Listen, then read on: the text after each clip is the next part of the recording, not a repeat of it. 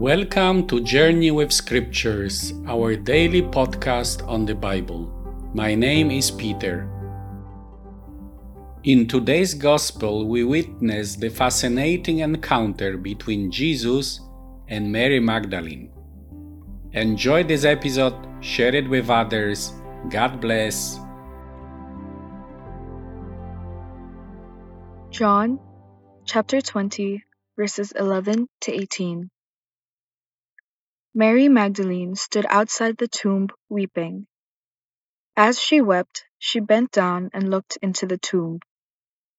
And she saw two angels in white, sitting where Jesus' body had been lying, one at the head and one at the feet. They said to her, "Woman, why are you weeping?" Mary replied, "They have taken my Lord away, and I do not know where they have put him." When she had said this, she turned around and saw Jesus standing there, but she did not know that it was Jesus. Jesus said to her, "Woman, why are you weeping? Who are you looking for?" Because she thought he was the gardener, she said to him, "Sir, if you have carried him away, tell me where you have put him, and I will take him." Jesus said to her, "Mary." She turned and said to him in Aramaic, "Rabboni," which means teacher. Jesus replied, "Do not touch me, for I have not yet ascended to my Father. Go to my brothers and tell them, I am ascending to my Father and your Father, to my God and your God." Mary Magdalene came and informed the disciples, "I have seen the Lord," and she told them what Jesus had said to her.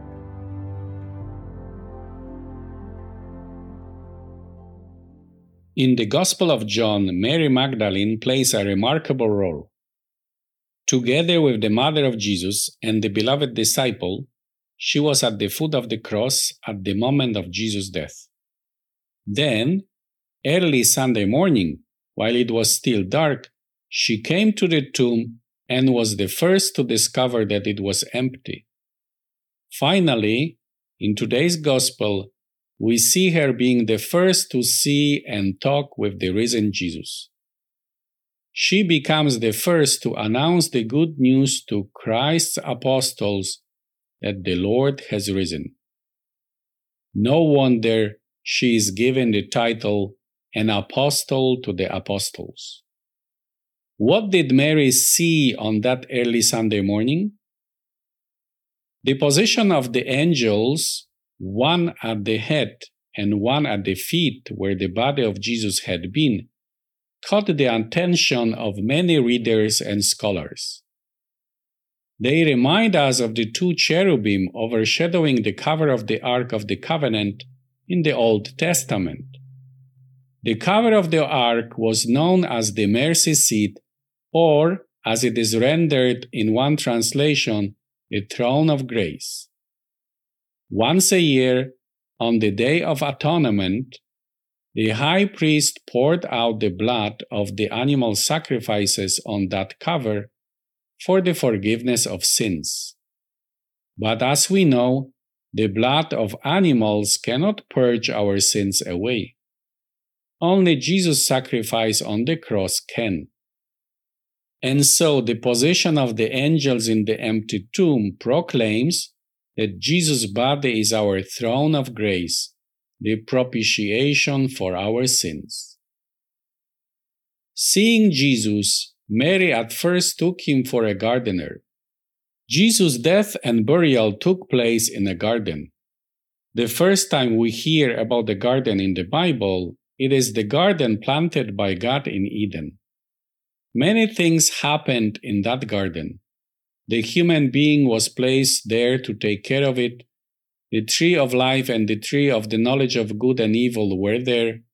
The man met the woman there, and the first sin was also committed in that garden. Now we are in another garden. Like God in Eden, Jesus, the gardener, strolls through it to announce the beginning of a new creation. The cross is the tree of life. The presence of the risen Christ declares the victory of grace over sin, life over death. Finally, the new man meets a woman there who holds on to him because her life depends on him. Woman, both the angels and Jesus at first address Mary as woman. This is not the only time that the word woman is used in this gospel. In the same way, Jesus addressed his mother, the Samaritan woman, and the woman accused of adultery. Interestingly, that is how God called the woman from the Garden of Eden before Adam gave her the name Eve. The Church has recognized Mary, the mother of Jesus, as the new Eve.